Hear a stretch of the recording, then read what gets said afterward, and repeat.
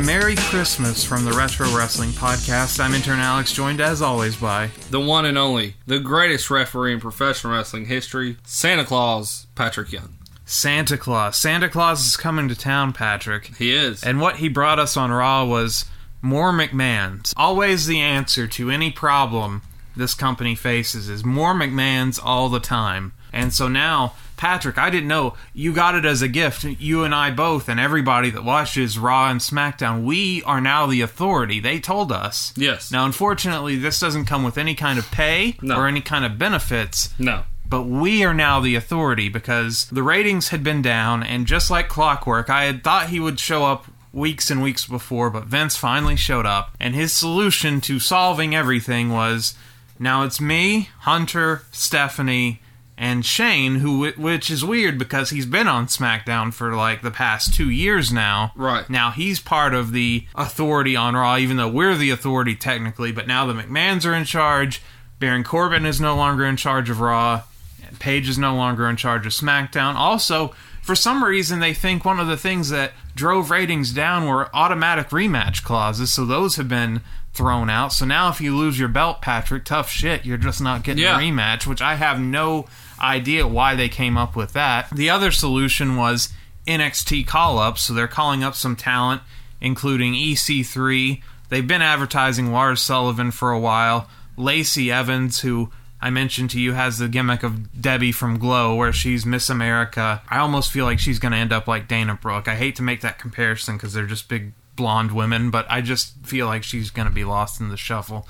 Nikki Cross, who was already on SmackDown every once in a while. And then the tag team Heavy Machinery, which there are so many underutilized tag teams on the rosters now. I don't know why you'd call up another one, because some of them can't get on TV. Up until this week, like Sanity reappeared on SmackDown. Well, like the Revival barely makes TV. Primo and Epico are out there. The Colognes are out there somewhere. The solution to everything is always more McMahons, and that's what they've come up with. So I want to know how we're going to be in charge. That's what I want to know. Like, is it bullshit? Or is it actually going to be like they're going to watch social media, and if enough people go out there and say, hey, no, this is fucking bullshit, then they're going to step in and say, you know what, you're right. I want to know exactly. They need to lay out, and I'm serious, they need to lay out a groundwork of what is acceptable for the fans to be able to tell them what they want. Well, and the idea, too, is that they use underutilized talent, that people like Finn Balor, who get beat week to week and never seem to win, or someone like Apollo Crews, who is there but doesn't do anything.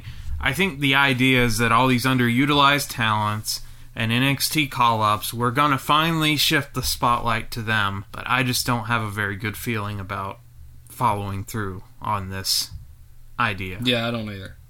I don't think it'll end well. I like the idea. I like the concept. I like that they are now taking initiative. I think they still don't get it. They're still in the back of their mind going to do what they want to do instead of saying, you know what, maybe what we've been doing is the problem. Luke Gallows and Carl Anderson, when they were signed originally, when they were brought in with AJ, these were huge signings or whatever. Yeah. They didn't appear on SmackDown until this past week. They hadn't been on TV since August. Yeah. That is nuts. So SmackDown actually showed some of the changes that they wanted to implement as far as underutilized talent or people on the roster that just don't get a lot of TV time. But Raw didn't really show that much when this was all announced. And now I'm curious about Raw on Monday, Christmas Eve. This week they taped Raw and SmackDown, so we can go ahead and look ahead at the results. And this will come out on Christmas. I'll be able to edit this before Christmas. So let's see.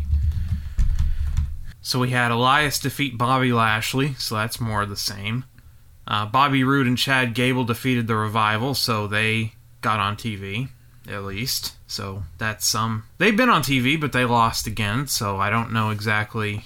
That's all great. Sasha, Bayley, and Ember Moon defeated Mickie James, Dana Brooke, and Alicia Fox. These 6 men and 6 women tag team matches, one of which we review on this week's Raw from 2000, a 6-man tag just to throw away. That shit has to stop. I just don't like random 6-man Yeah. 6-woman tags. But they did that again. Finn Balor defeated Drew McIntyre and Dolph Ziggler. Holy shit, Finn got a win. He did. And well, he also won at TLC, so he's been on a real winning streak lately. But they spent all this time working on Drew McIntyre. So this is one case where I'm like, I do want Finn Balor to win matches, but at the same time, you're shooting yourselves in the foot because you've been trying to build this monster in Drew McIntyre, and now he's losing. Yeah, I do see your point. Ronda beat Natalya. Heath Slater beat Jinder Mahal. Rhino shows up as Santa and hits a gore on Jinder Mahal. So I guess he's not retired anymore. And then Seth Rollins. This is the big change they wanted to make, right? No more Baron Corbin. Guess who was in the main event? Baron fucking Corbin against Seth Rollins. Seth Rollins beats Baron Corbin with a curb stomp. So Raw didn't really change all that much. Now we can look at the SmackDown results for Christmas. The Club beat Sanity and the Usos. Mustafa Ali, who's now been called, he's no longer part of 205. He's a permanent SmackDown roster member. So that's one good thing, is that they're bringing these guys up from the Cruiserweight division that never get TV time at all. So Mustafa Ali beat Cien Almas, which is pretty crazy. Jeff Hardy beat Samoa Joe, so that's the end of the feud, I imagine, as Samoa Joe was calling him out for his drinking and substance abuse. Then Rusev, oh my goodness. We had a title change on Tuesday. Rusev defeats Shinsuke Nakamura to become the U.S. champion. So Christmas night, a match which nobody will see. So they'll have to remind us over and over how this happened. Nakamura hasn't even been on TV defending this belt. So I'm not seeing a lot of change in these first two editions, but these are holiday editions, so there's not a lot of thought being put into it anyway. But yeah, I'm not too hopeful about this McMahon-a-mania. I don't think that's a solution to. Right. I think Vince realizes it, and I think Triple H realizes it. But I don't think that they know what they need to do to fix it. I don't think that they don't realize how to actually please the fans at this point in time. I don't know. Monday's Raw felt a lot like the reboot Nitro edition, except they didn't strip championships or go to that extreme, but it was the same sort of thing. It's like, oh, we've been doing this wrong, and we acknowledge we've been doing it wrong. We're going to change it. But then, based on these results, I don't see a lot of change. And then you call up more NXT call-ups, which, out of the bunch, and we talked about this right before we went on the air, but I think EC3 actually has the best chance. And you said you didn't think EC3 has much of a chance on the main roster. No, he's got $1 million look, but a penny's worth of talent. Out of the singles competitors, I was going to say Lars Sullivan. To me, I just think he's too ugly of a... Yeah, no, he won't last. I'm sorry. Like, I don't want to... Because it's not like I'm like Brad Pitt or anything, but to me, like Vladimir Kozlov was an ugly, ugly man. And no matter what he does, no matter who he beats... He's an ugly-ass man. Yeah, no matter what you do, you can't change his face. And I don't want to look at this man's face. And it's not even a heat-getting face. It's just an ugly face. Lars Sullivan just looks bizarre to me. Yes, sure, he's 6 whatever, and he's a monster. But... to me, I think he's going to be in the main event picture for 3 months, and then he's going to be comedy mid-card, and that's the end of it. Because you ever seen the movie trilogy Wrong Turn? No. It's a bunch of hillbilly, backwoods, inbred people. It's a horror movie. He looks a lot like them. I almost think someone like that needs, like, face paint or something to help or a them mask. I mean, it worked great for Kane. Well, Kane's not even that... No. Kane's not a bad-looking individual, but, I mean, Lars really, yeah. So, I personally, out of the call-ups that they have announced, I think Nikki Cross will be the standout. Yeah, I agree, but she had already been on SmackDown some before, so it wasn't like this big groundbreaking thing. I'm just very thankful that, like, Johnny Gargano, Tommaso Ciampa, Undisputed Era, Ricochet, Velveteen Dream, all these great prospects they have did not get called up because this is just not... It's not the time. It's not the time, and I don't know when the time is because they have a terrible track record with NXT call-ups. Earlier, we couldn't even remember Ty Dillinger's name. We just remembered the 10. He held up 10 fingers. Yeah. I can't think of an NXT call-up success story from the past. All those Shield guys were in FCW before NXT, so I can't think of anybody since... I guess the Wyatt family at first had a lot behind them, but then... After a couple years, that was a popcorn fart. Yeah, and he still hasn't been on TV since the Matt Hardy breakup. And talented guy, could read that scripted shit and give it some legs, but no time for you. Do you think that now that the change is going to happen, they're going to do away with scripted stuff? Oh no, not a chance. So you think, I mean, that's their number one problem right there. That's their number one problem right there. Is you could be a terrible wrestler, but if you can talk asses into seats, and you can talk like Muhammad Ali or Ric Flair and talk people into Well, Elias gets a lot of mileage out of talking, and he's a terrible wrestler. So and it's worked for him. Yeah.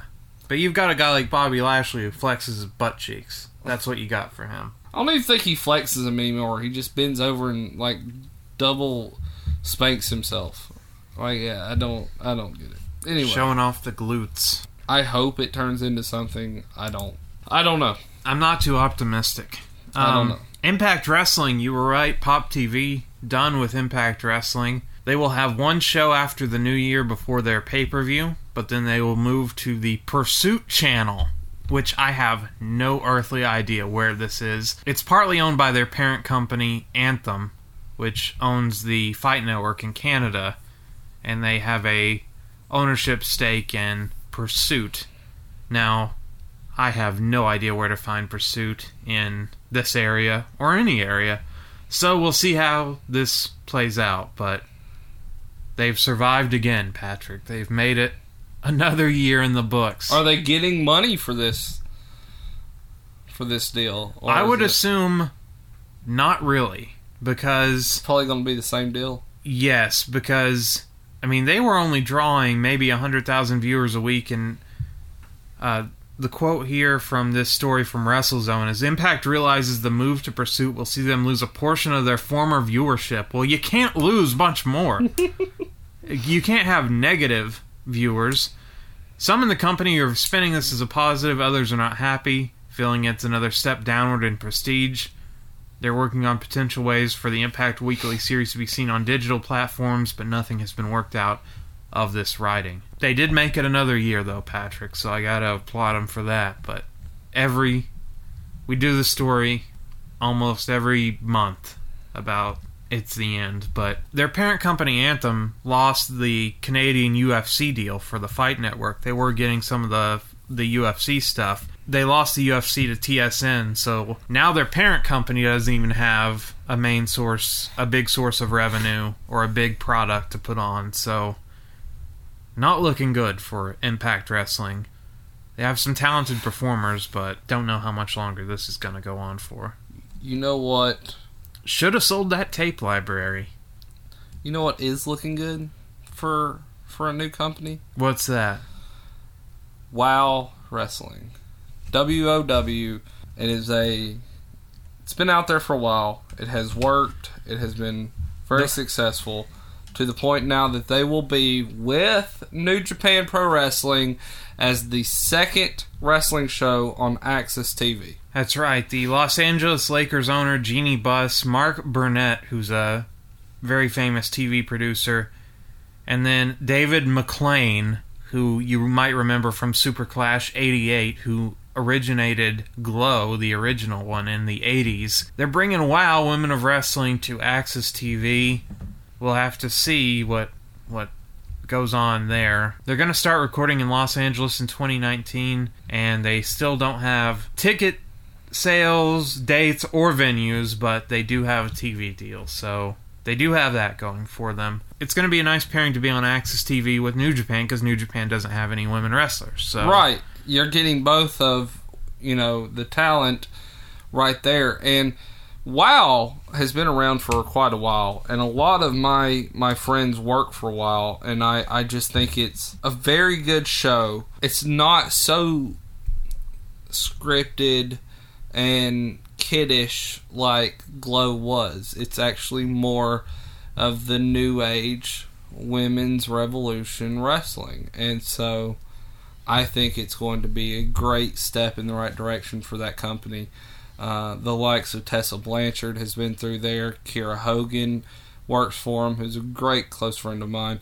And, I mean, just the list goes on with people that work on a weekly basis with them as well as working for other companies. And so I think it's huge. It's huge for an all-women's cast show to get booked on a global television station. If you can make stories make sense, which is something the WWE has really struggled with as of late, then get on TV. I want to see it because it's been really bad on WWE. And you said you didn't watch much of TLC. I watched some of it. I just wanted to officially, the end of 2018, I want to officially say goodbye to my fandom of Dean Ambrose. I am done with this guy.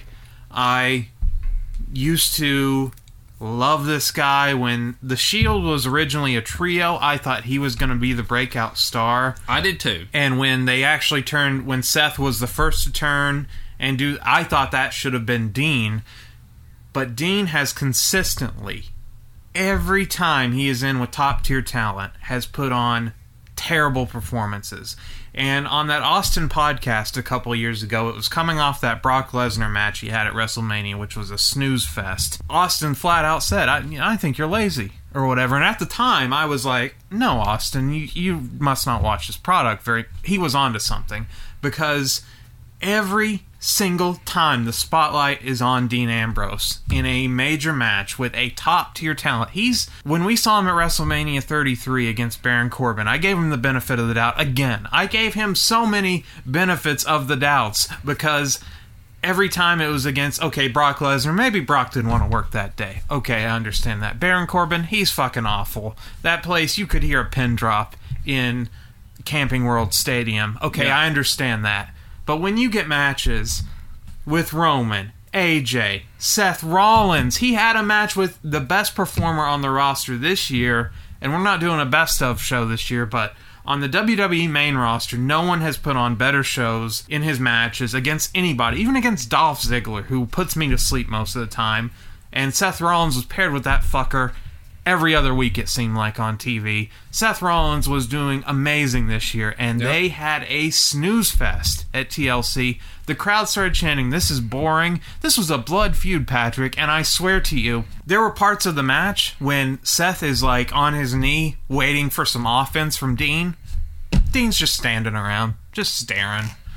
Doesn't know anything. Doesn't seem to understand the gravity of this feud. Doesn't seem to understand the gravity of pro wrestling in general. Now that he's a heel, I didn't think he had a great moveset as a face. Now that he's a heel, he's cut out some of that, so it's even worse. And so I'm finally off the Dean Ambrose bandwagon. Really? And I thought that Chronicle they did of him on the network was fantastic. It did more to set up this storyline than anything else, and his recovery from his injury and all that. And I was hyped. I was ready to see this guy back in action. But once again, he fucking shit the bed. And he shits the bed constantly.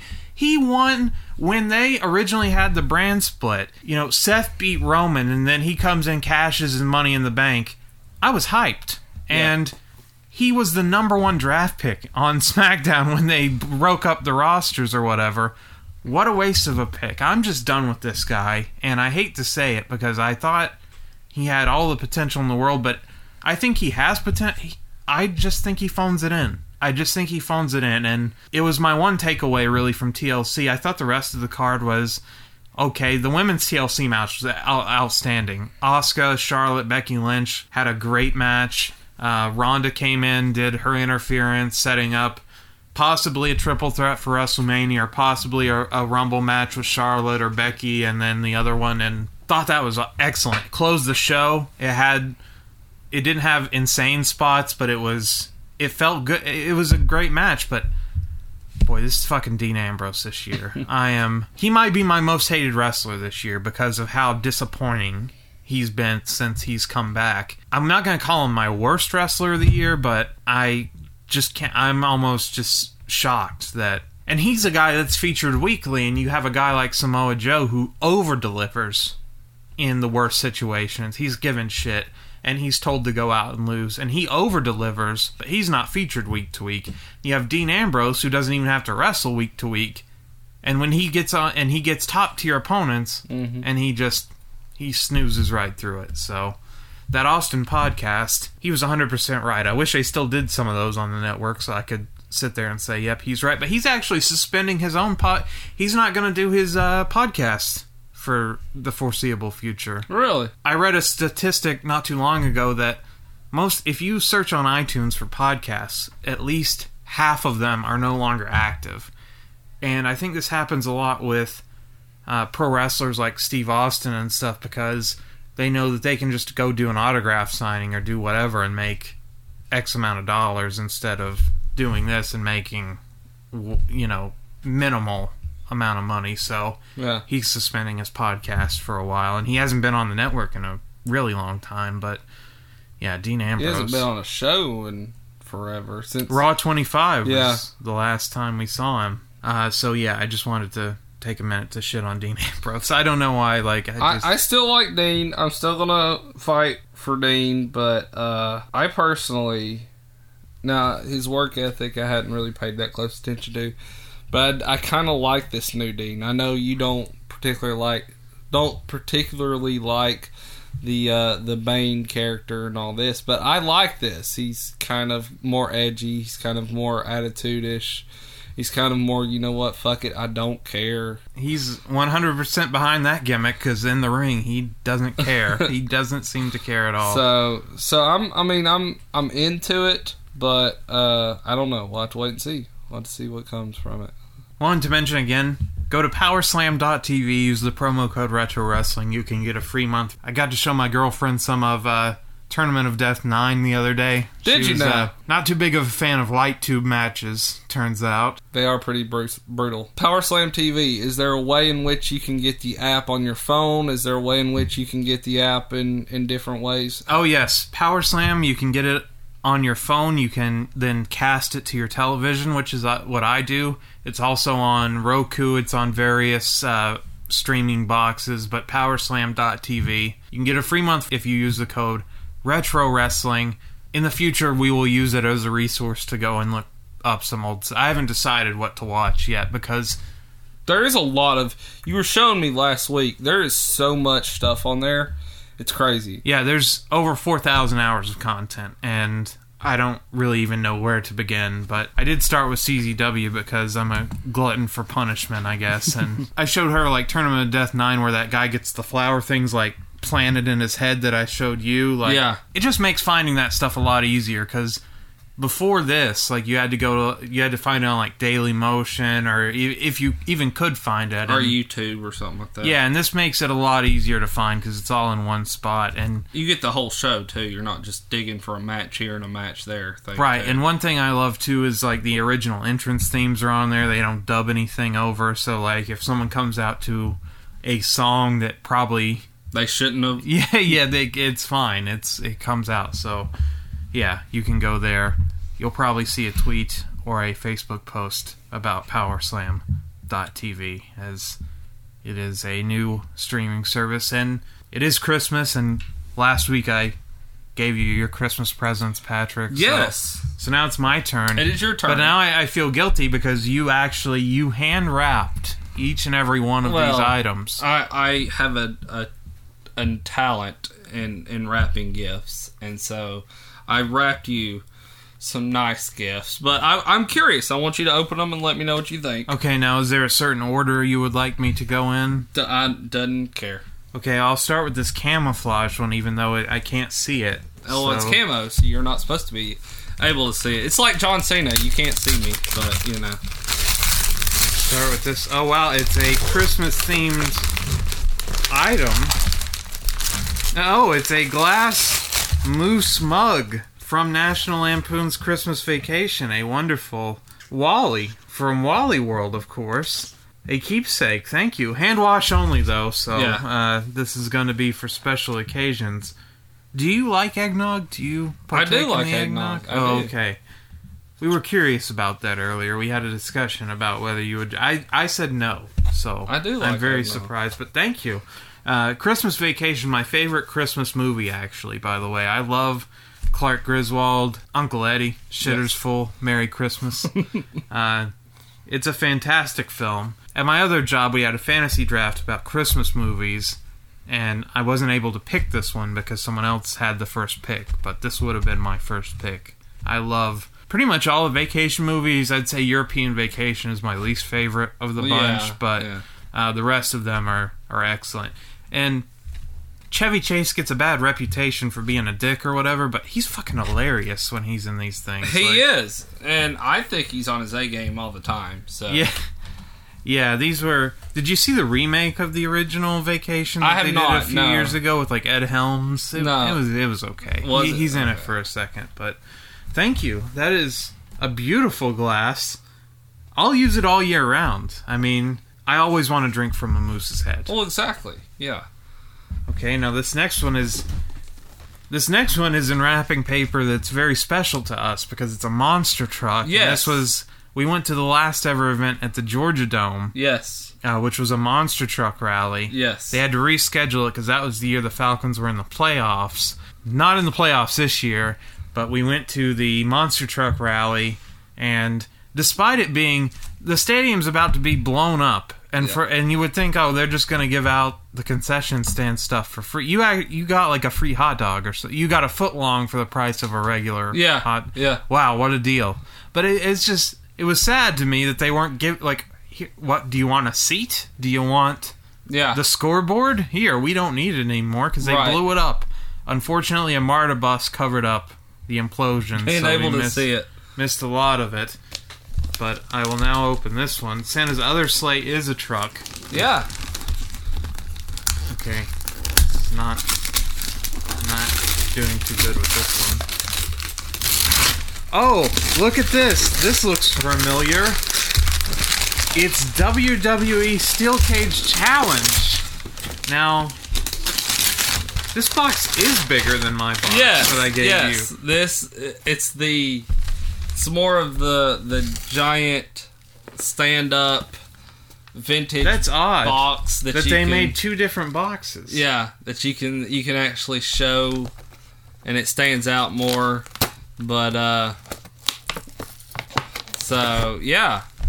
Yeah, so what this was last week, as I ripped my headphones off. If you didn't listen last week, which a lot of you didn't, shame on you.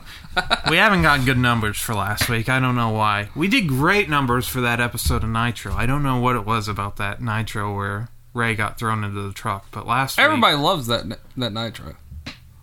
It is. I think they'd rather listen to a review than actually watch it, though, because of the 30 minutes they spend backstage. So what this is the NES game, WrestleMania Cage Match Steel Cage Challenge, came out 26 years ago, and for whatever reason, with the success of like the NES Classic and the SNES Classic, all of these companies are trying to get in on the action, and so they're all making these little portable... Plug and plays. Yeah, plug and plays is what they're called. All it is a joystick with two buttons, but you plug it right into your AV outlet on your TV. It plays one game in this case, and it's Steel Cage Challenge. And this was published when Hogan was still in the oust with the company, so he's been replaced with the Ultimate Warrior, as well as Razor Ramon replaces the Mountie for some reason.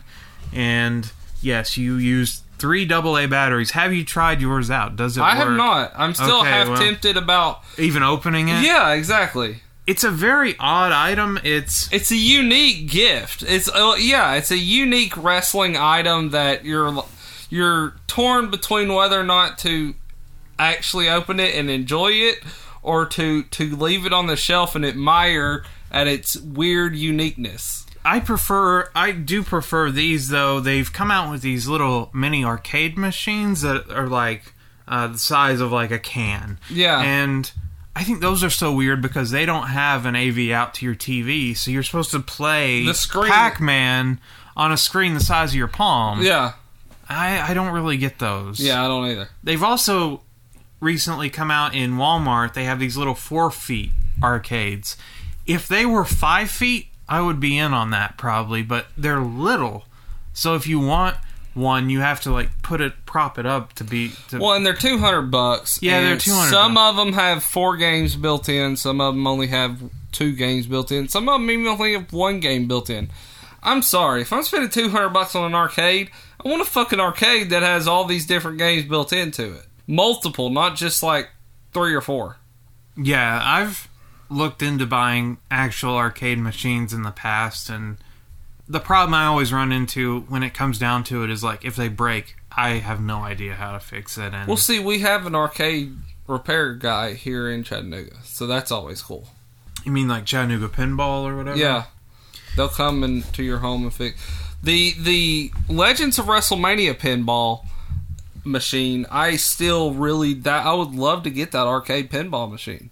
At the Chattanooga Choo Choo, they have like a WrestleMania 30 pinball machine or something. I would love a pinball machine, but again, that's another thing too, where that can break more often than the arcade machine because it's got all those little bumpers and stuff, working parts. Yeah. So, but yeah, Steel Cage Challenge, a very odd thing too, because like I said, it was an NES game and it comes with a joystick, like the NES controller, no joystick. See, and it came out on the old brick Game Boy, and that's what I had it for. So, but yeah. Now, do you escape the cage, or do you have to pin in the cage? Do you recall? I believe it's only pin. However, you can throw them into the cage. You can Irish whip them into the cage. And finally, I go to the big bag. You got me 3 things. I only got you 2. It's fine. It's fine. Don't feel bad, because this one's just one that I came across and got you and me one. It's very unique. It's very weird. Oh my goodness. But it is very cool. Oh, this is awesome. This is out of the 3, Patrick, I think this might be my favorite because it is cool. Because the company, WWE, once again teases us with the idea of Sting and Undertaker, so they give us the 90s Surfer Sting, complete with surfboard, against Undertaker, complete with Tombstone, but it's old, redheaded Undertaker with his eye makeup. And gray gloves. Yeah, I didn't know this existed. It literally just come out. This is fantastic. Oh, he's got a shovel as well, so he's got 2 weapons against, well, Sting being the babyface would be at the disadvantage with his surfboard. But then there's a chair in the middle, so I imagine that's what the race would be too, is who can get to the chair first. But the shovel is very dangerous. It's got spikes on the side of it. Point. It's all purple and shit. This is beautiful. It's a badass set. It really is a cool set. And so, and I love the pictures on the back. Yeah. Oh, Mark Calloway from 91 versus Sting from 90. Oh, if only they had delivered on this and stopped in the 90s. In the 90s. Oh, that yeah. Well, they had Mean Mark Callis. They could have. They just fucking blew it. Well, Bill Watts. Oh, this guy's tall and he doesn't speak. We don't have anything for him. You're fired. They found something for him in the WWE, and it turned out to be the biggest thing that they've ever found. Still going today. Yeah. I mean, do you think this will be his final WrestleMania? I think I'm gonna say it, even though we say it every year. No, I do think this is it. No, you say no. No, it will. He will. I really think they're gonna do Taker and Shawn. Shawn will retire Taker. Well, now in that instance, yes. But if it's anybody else other than Shawn, no. I feel like he will just go and go and go until, unfortunately, he either A, can't go anymore, or B, unfortunately passes away. There will be... I don't know. And this is the gray-gloved Undertaker with the hat, and we've got Sting in his white with the blue face paint. Oh, this is just fantastic. I can't get over the quality of these action figures. Oh, now. man, like, dude. When you think back to the ones we had as kids, yeah, like, oh, yeah, like, you point to Robert Earl Eaton there and William Regal. Not exactly to the T representations of those two gentlemen. And they're just giant... Yeah. They're giant rubber statues. That's all they are compared to what action figures look like now that are so detailed and face screening and all that. I mean, they even went to the trouble of putting tattoos on Undertaker and stuff like that. Yeah. And, well, Sting got the benefit of the doubt because he is jacked here. I mean, look at this. Oh yeah, man. he's got a fucking 12-pack going. He's got abs on the side of his body that I don't think are possible. And even his arms are ripped. Yeah. Like, he must have said, yeah, I'll do this action figure, but I want a few things modified here. So yeah, this is fantastic. You always find the best action figures. I know I gave you a Virgil action figure, but for the most part, you have always been the king of finding these amazing action figures. So thank you so much. Like, one of my prized possessions are my collection of action figures, and I look at them all and I'm like, yeah, Patrick got me all of those. So we have them here in the room that we record in when we're not at the radio station. So that's right. This is Studio B here.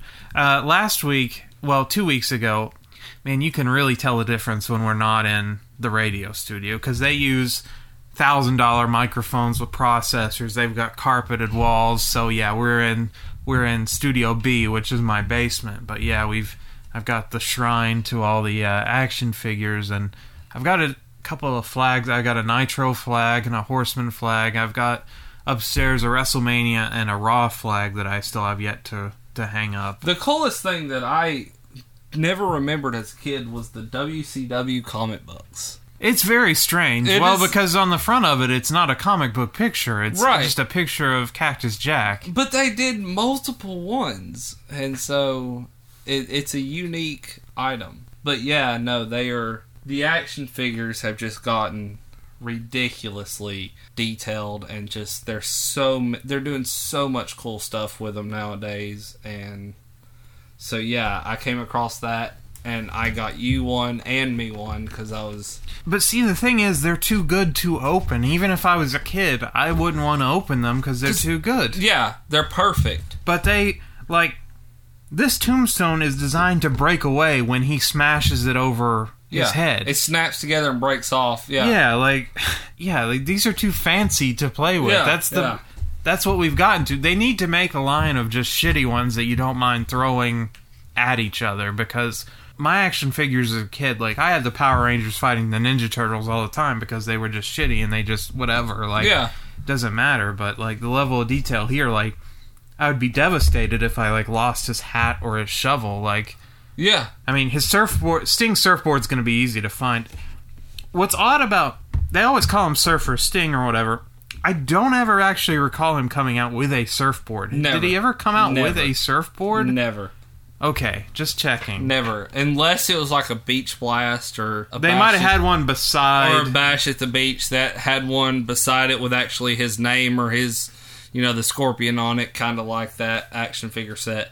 But no, never. He never come out with one. Because it'd be kind of awkward, because it's not like you have a wave to ride in on and you just have this giant surfboard, and he's a face, so he can't smack you with it. Right. So, yeah, thank you. This is... Yeah, especially Undertaker's, the detail on him is just phenomenal. It's unreal, man. And the new Stings that they're coming out with, the old retro Sting figures that they've just recently started doing are out of this world, ridiculously detailed. And unfortunately, the only time we can make this match happen is on the video game. That's true. That is very true. But thank you so much. It may happen. It could still happen. If that was his final match, I would be satisfied with that as well. Even at 6, I don't care if they're 60 years old, Patrick. I don't care. If we could get that one match. If they would clear Sting to do that one match, just that one. He doesn't even have to take a bump. No. Well, I mean, he'd have to take a bump because he's going to lose. He's going to take a fucking tombstone. Yeah. But, I mean, still, it's not like he's going to be taking turnbuckle power bombs or any of that shit. It's a safe match that they actually could do. Right. We saw with Taker last year that the new version of a Taker match is just do the greatest hits and go home. And go. Yeah. And they can do that. Sting hits a Scorpion Splash, a Scorpion Deathlock, and then Taker reverses out of it, hits a tombstone, 1, 2, 3. The place goes absolutely batshit crazy. They went 5 minutes. And it happened. Yeah. Just to say it happened. Yeah. You can't ever say we didn't deliver on it. Right. Yeah. Like we talk about with bringing in the part-timers or whatever, when you have a part-timer taking on a part-timer, who cares? Like, it doesn't... But I would be really pissed if they did it, though, if I wasn't there. Because, because it's in New York this year. I'm not going there, but it would be one of those matches they announce 3 weeks before, and you're just shit out of luck. There's no... Yeah, I would definitely be like Foley and just whatever I had to do. Hitchhike if I need be, whatever. Skip out of plans, whatever. I'm not missing that match, and I will pay the most ridiculous price just to get the final seat in that arena to be able to witness that match live. Yeah, I mean, the two franchises. I mean, it just never... That's Rock and Hogan. That's what it is. That's the only legendary rivalry match that we will ever get to see still, because you're not going to see Hogan step back in the ring again. So Hogan and Austin is gone. I mean, I guess the closest you could do today is like if Kenny Omega fought Seth Rollins, but even that doesn't have the luster because they're not two characters, they're not two like cartoons. Right. These are two like superheroes. Yeah. These two are that's true. This is Superman taking on like Wolverine or something like that. Yeah. As soon as we're done, we're gonna go play 2K19 and we're gonna play Sting and Undertaker. We're gonna do this. Yeah, we'll do this match. Absolutely. Well, and you've got to show me all that stuff on Community Creations. Holy crap. Okay, first of all, throw this out there.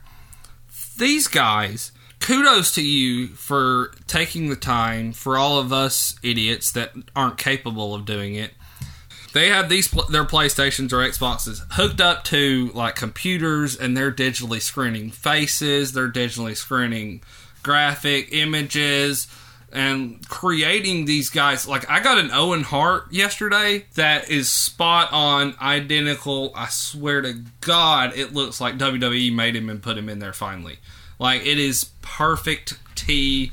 Awesome. Well, and they go through the moveset move by move. It takes so long to do something like that. Yeah, these guys are putting 3 and 4 hours into creating just. And then they let other people have it. Yeah, too. And that's so cool, man. That they let other people benefit from that, and I think it's awesome. And kudos to each and every one of you. And I've said it time and time again. If you are one person that does that, and you listen to us, man, give us whoever you've done. Give us your creation name. Do whatever you can. We will get your name out there.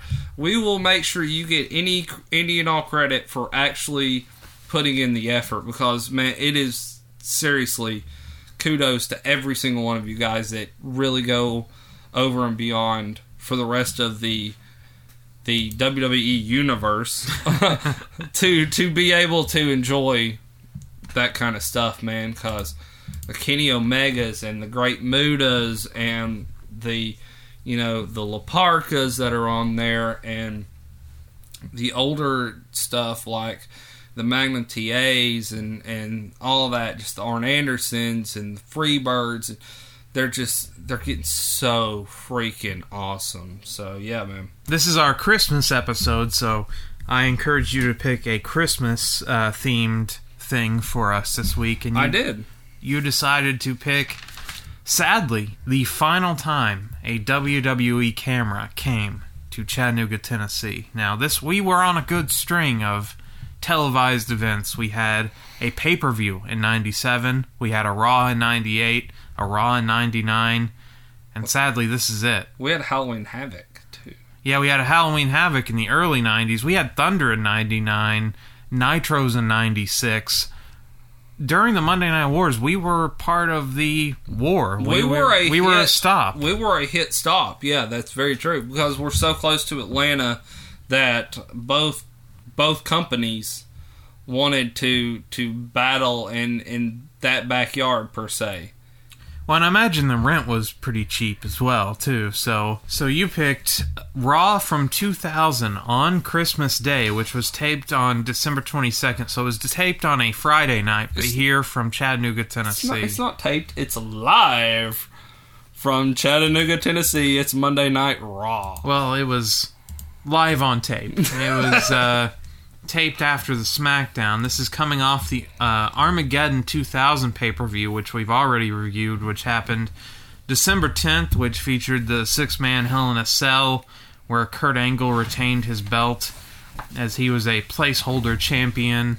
No one really took him seriously. He was just sort of stone cold, had taken a lot of 2000 off due to injuries, so you knew as a wrestling fan as soon as this guy was back that he was going to be in the mix.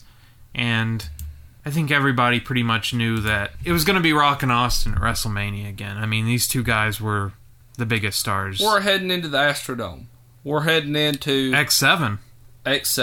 We're heading into culmination of Superdomes again for WrestleMania. Because up till... Oh, yeah. Even WrestleMania 2000, not in a big arena. Like, I think WrestleMania 8 was the last one that was in an actual big stadium type venue. And then we're going into a 10-year lag of we're going to try to fill an entire stadium again. So we're heading into, here in 3 months, into the Reliant Astrodome for X7, which is without a doubt one of the best WrestleManias from start to finish ever done. Right. Now, unfortunately, this Raw doesn't play into that, and it doesn't play into the Royal Rumble, which is a little over a month away. It's a Christmas episode, so you don't want to do any major storyline, advancement on Christmas because no one's going to be watching on Christmas Day. But for the competitors you got to see, I think the fans were treated to a decent... Oh, man. It was a run-of-the-mill. I wouldn't say it was like an outstanding, memorable episode, but it was totally passable. Better than what we get today on a week-to-week basis. You got Rock, you got Austin, you got Taker, you got Kane. The list goes on. The entire Kurt Angle family. Yeah, the entire Kurt Angle family. We got Kat. We got...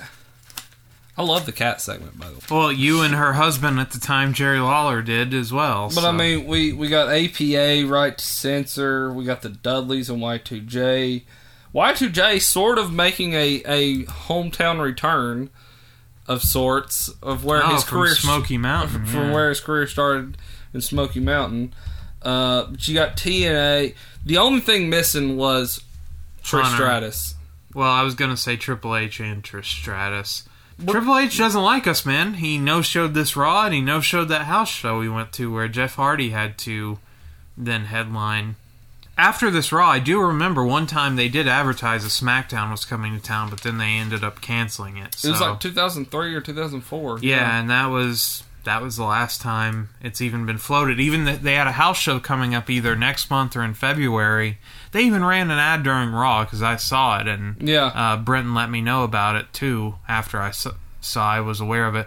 They've moved that to September, so they don't even want to do house shows here anymore. So they're doing a Raw in Atlanta, and so I'm assuming that's going to be the closest to us for a TV taping now, unless you want to go to Nashville.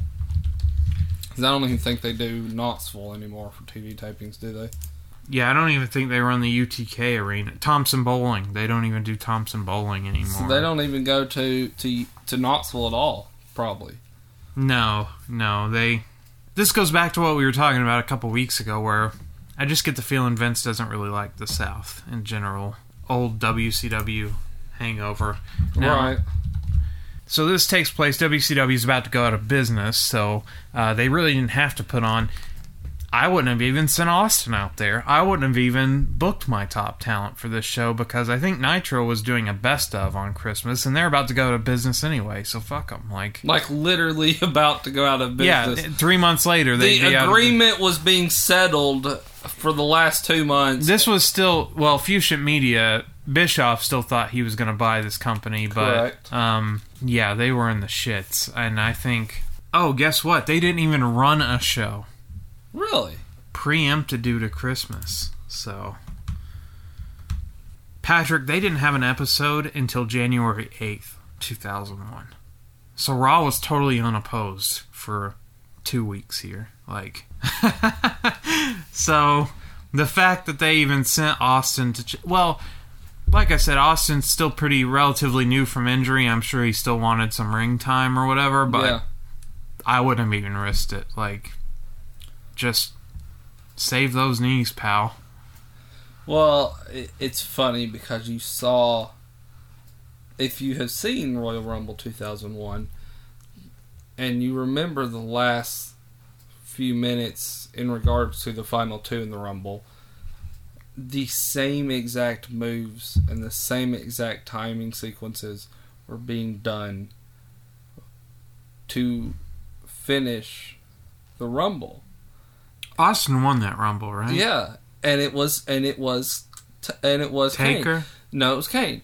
So, Kane. Oh, right, he was. So the if last you one. go back, I am challenging fans to do this. So it's like they practiced the end of they the Rumble. practiced the whole fucking ending of the Rumble in that match. There is a 4-minute block of that match that I swear, if you put a TV side by side and ran them together, it's the identical. Like, they timed that shit out to a T in each spot of the ring and everything. Kane had a great Rumble up until being eliminated. Like, you could almost buy that he might be able to win this He thing. eliminated like 12 or 13 people. Yeah. Like, he was really... Yeah, so this was heading into the Rumble, but the Rumble was a little over a month away. 27th? January 21st, so 21st. a little less than a month away. But if you watch this Raw, you would have no idea the build going into the Rumble because no one was paired with their Rumble dance partner, basically. Yeah, no one. And the only mention of the Rumble was the Rumble Rewind. And yes. the fact that it was announced, King announced it basically, that Kane and Undertaker were going to be in the Royal Rumble match. And so... Jacked aired on New Year's Eve, the 30th. So this is what we missed. Ross McCullough defeated Flex in a dark match. S.A. Rio, still on the roster at this point, defeated Seven, not Goldust, but Kevin Thorne. Kevin Thorne was called Seven for some reason. Then the Jacked main card was Crash taking on Taka Michinoku. He defeated him in 433. Lowdown, Chaz and D'Lo took out Chris Michaels and Jason Lee in 233. K-Quick, which is why he's on the Raw card tonight, well, he's backstage, defeated Slash. Do you remember Slash? That is Wolfie D. Wolfie D from PG-13. Memphis. Yeah. Yeah, oh man. Wolfie D still having tryouts in 2000. And then the main event of the final aired match, the final televised match from Chattanooga, Tennessee, was Perry Saturn defeating Derek King in 425. And this was what now? Jacked. What is Jacked? Jacked was what Shotgun Saturday Night evolved to. That's what it evolved into. Okay. Yeah. I was not aware of that. I believe so, yeah. This was the... So it's before, like, Velocity or whatever. Jacked and Velocity were, like, I think, sort of the same, I think. Okay. But, yeah, that's what happened on Jacked. We missed all of that great action. So now we go to Christmas Raw from Chattanooga now. We have a celebrity sighting. We do? By the way, we do. Well, you'll have to mention it when it comes up. We get the Thorn in My Eye song as we're about to transition to the Union Underground next year. So this is one of the last airings of the Thorn in My Eye. And then something that doesn't exist today, Pyro, as they had lots of explosions, the missiles. The ground was rumbling at the UTC McKenzie Arena. Raw was still war. By the way, the UTC Arena was packed for this thing.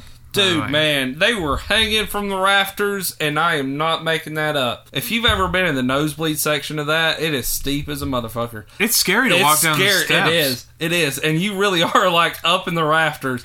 And they were crammed full even up in there. Well, and I think what's weird about it, too, is that too much fucking concrete. Everything up there is concrete. That's why it doesn't look so good on TV. Everything that is entire concrete. thing is built concrete. Like, there's no... It looks hideous, and it looks dangerous. And yeah, those steps are so steep up there, like... Man, and there's not but this tiny little railing to stop you. I'm surprised someone hasn't fallen and, like, died or been seriously injured from this arena. That's true. That is very true. But I love the arena. I hope we keep the arena. There was talks. I think it's on the way out. There was talks about it. Well, it's just too big for our basketball team, and it's so massive. And they didn't do the upgrades that stadiums today have, like the LED boards that go around. This year, it took them until 2018, Patrick. They finally now have a video scoreboard. They didn't even have a video scoreboard over the middle until this year. That's how long it took. So modern upgrades to the stadium just never took place. It's concrete. It just looks... Which, I mean, is really good, though, believe it or not, because that's sturdy as hell. Building-wise, but aesthetically, when you look at it, it just doesn't look very pleasing to the eye. Those metal steps, like anytime we watch TV from the arena, I can tell it's the arena because those steps are just so... Oh yeah, there's not another arena that looks like it on TV. No, not even close. That blue and gold on the walls and concrete steps. And even backstage, like, it's just barren. The blue walls, like, when you see later on, when you see Taker coming down the stairs, and you're like, fuck it, I've been right there where he's standing, you know. JR and King welcome us to the show. No mention of the town they're in. They would be forced to because the Heels promo at the beginning, they mentioned Chattanooga, and then they would incorporate it later on in the night. But nowadays, when they go to cities they're not proud of, they don't say the name. That's the big... Yeah, when they go to, like, Boise or somewhere, like, when they go out into the Midwest and they don't like the town they're in, they won't say the name. When we were at Camping World Stadium, they didn't like the name Camping World Stadium, so they would just say, we're here in Orlando. They wouldn't say the place they're in. Like, if the stadium has a bad name, or if they're embarrassed about the town they're in, they won't say it, so... Glad they said Chattanooga here tonight, so that was nice. Thanks, guys. Even though you haven't been back 18 years. Kane and Austin tonight will be in the main event, which is not true because they're not in the main event. They get to go home halfway through the show. They go home 3 matches in. Stephanie McMahon, man, she was looking good here in 2000. She looked great, yeah. Like, this was not the curly hair Stephanie McMahon that we would get and at it wasn't all, like, faked up and... Yeah, like, no, she just looked like a normal young lady. And she was looking very attractive. She's out in her Christmas hat and her red tank top. Stephanie says Vince is at a soup kitchen tonight. Not in Chattanooga, though, in Greenwich, Connecticut. Like, fuck you, Chattanooga. Well, he was arrested here at one of the Raws in Chattanooga. So, had some bad memories of the UTC police taking him out in handcuffs. So, maybe that's why he didn't want to come in town tonight. Also, because it's Christmas and fuck you, Chattanooga. That's what I took from it. She baked a fruitcake for her mom. Get it? Because her mom is in a vegetative state. She is a fruitcake, yes. Yeah. As she's in a coma from Vince cheating on her with Trish, which for some reason in this episode, Stephanie was shocked that... It wasn't... up till now, it had not been said who he was having an affair with. Oh, that's why it was on the phone, so you couldn't tell exactly. So... Since this was taped right after SmackDown... Let's look at SmackDown. Let's ignore what happened on Raw last week. Rock and Undertaker had the tag belts. One of my least favorite angles when foes have the tag belts. Really? And they just lose them for whatever. You know, they have them for a week and then they lose. I like that angle. Never liked it. So we see that Edge and Christian took the tag belts away from them after Angle, who was a special guest ref, screwed them out of it. Rocky chants as the crowd wants Rock and Taker right now. Let's just skip. Let's go right to it. Stephanie announces Rock will take on Undertaker tonight. Edge and Christian then come out with Kurt Angle, and this is before the You Suck chants, which I thank the Lord for. I hate the You Suck chants. I've hated it every day since it started. I don't like the You Suck chants. I don't like the What chants. Get over it, guys. What? Exactly. They were still doing that on Raw this past week. They were. And they only do it to Vince now. I don't know if they do it to anybody that takes pauses, but especially Vince, because Vince purposely pauses, and he entices it to be said to him, I think. Well, and Hulk Hogan had the worst comeback ever to it when he got wutted right after X8. So they were wutting Hulk Hogan, and when they said what, he said, "What you gonna do, brother? What you gonna do, brother?" That was his comeback to it. So one of your tasks as a talent on this roster is how to avoid the what chants, and if you get them, how to shut them down. Alexa Bliss is very, very good at it. Every time she's gotten the what chance, she shut it down in seconds. So if you can do that, you go way up in my book. Yeah. And guys, give it the fuck up. And as far as the "you suck" chants, I know it's partly Kurt Angle's fault because he embraces it, because he thinks it's it's endearment. People are saying, they recognize. Yeah. But I don't like it when it doesn't make any sense. Right. He's not a heel character, so right. Whatever. Edge was the one that gave it to him, by the way, so his friend turned on him. Edge wishes the McMahons a totally Merry Christmas. Edge is in a leopard print shirt and pleather pants. Man, 2000 is in full force here. Have you watched any of the E&C show this season? I have not yet. I've watched it. The best part I saw was Samoa Joe selling Girl Scout cookies, but he only wants to sell Samoas, naturally. And he's like a mob boss running the Girl Scout cookie sales, and it was the best thing they did the whole time. Also, my second favorite thing, so they have this game where Christian and Edge face off in a game, and Charlie Caruso puts something on the screen and says, "You name whatever this is," or whatever. Edge and Christian were able to put out, so they would put the outlines of those old action figures that we talked about on the screen. Just the outline. No pictures or anything. And these motherfuckers could know who they are. Edge guessed all of them correctly, just from, the outline of, a dude he was like Jimmy Snuka, and it was Jimmy Snuka, their different stances, Yeah. But it was just... Yeah. To me, they all looked the same. Right. I just couldn't believe these two guys knew it. Yes.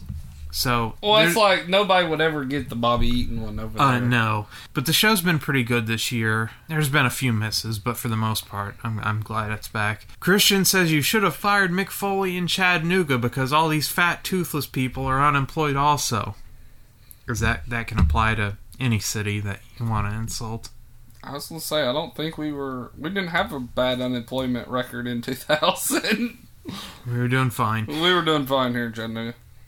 They also want to talk about what happened on SmackDown. Edge pinned The Rock with Kurt Angle as the ref, so he stole the belts. Angle sucks chants break out. Angle tells Chattanooga they smell bad and that we give him the creeps. But now it's time to meet the Angle family, one of which, David, by the way, has since gone to jail for manslaughter. Killed his wife. So who is this now? Which David one? Angle. He doesn't stand out in the crowd, but he is there.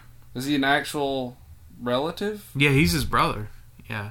He's killed his wife, only got 2.5 years. He's his actual brother. This dude has 4 brothers or however many he had here, and then one was I think. So this is all his actual family, no bullshit. This is like the Angle clan. I thought this was all workers. No, I didn't.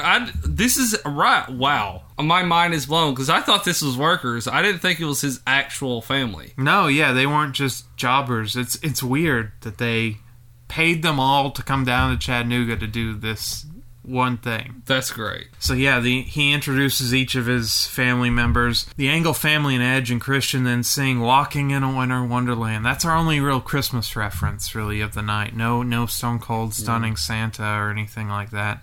Eric, by the way, has been used on multiple occasions. Wasn't he the one that he subbed in and when he was in the feud with Brock, he took the pinfall on SmackDown, something like that. Dude, he looks spot freaking on Kurt's twin. It's insane, and he has a really bad bump later this evening. Who's here to interrupt Edge and Christian? The Rock or Undertaker, who are in the feud with them? No, of course not.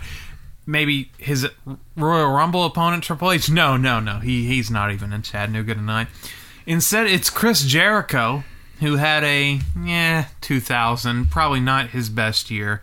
He would have a better 2001 and then go right back down to having a bad career after that. But Chris Jericho interrupts it. He wants him to, of course, shut the hell up. He replaces the 12 Days of Christmas with the trash bag hoe in a pear tree. He calls Kurt Angle Kirk Angel, which I did appreciate. I like that. He says 6 angles that will never be a laying. They never get laid. No, never.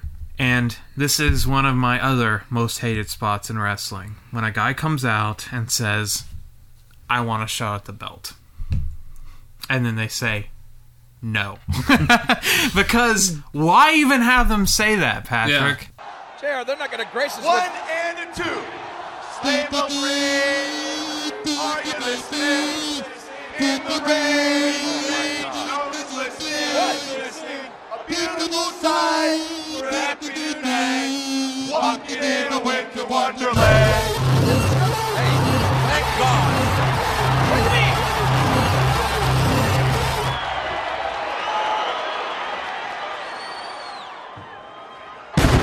Man, what is he doing out here? Why would Jericho come out here on Christmas night of all times? Well, I don't know, but I got a feeling we're about to find out.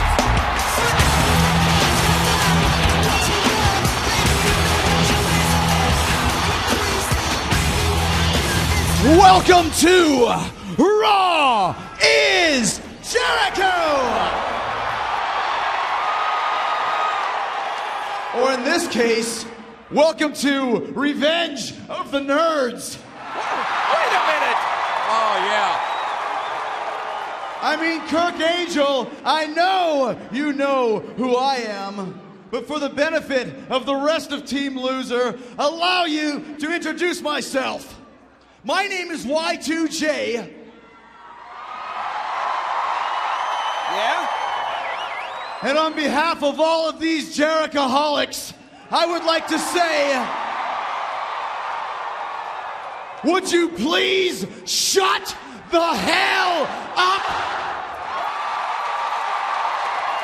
It's unanimous. I mean, it's not as though your singing wasn't mildly entertaining, but I think you're just singing the wrong song. What does he mean? I mean, instead of Winter Wonderland, you should be singing the 12 Days of Christmas. Because all you have to do is change a few of the lines. I mean, instead of geese, we have 6 angles who will never be a laying. What? Wait a minute. And then right in the middle of all that, we have 2 Valley Girls. And to top it all off, we have a filthy, dirty, disgusting, brutal, bottom-feeding trash bag hoe in a pear tree. Wow. A hoe in a pear tree? He's not talking about Stephanie, is he? I think so, King. But Kirk, you were right about one thing. This is Christmas, and I only want one present. And it's not a slinky, and it's not a G.I. Joe with a kung fu grip. No, what I want is that World Wrestling Federation Championship that's around your waist. And I want it tonight. What? On Christmas night? Sounds like a challenge to me. Wait a minute. You come out here and you insult my family and friends, and now you want to get rewarded? I don't think so. There you You go. can forget about... Calm down, okay? Jericho, you never have been very smart, have you? I mean, flattery will get you nowhere.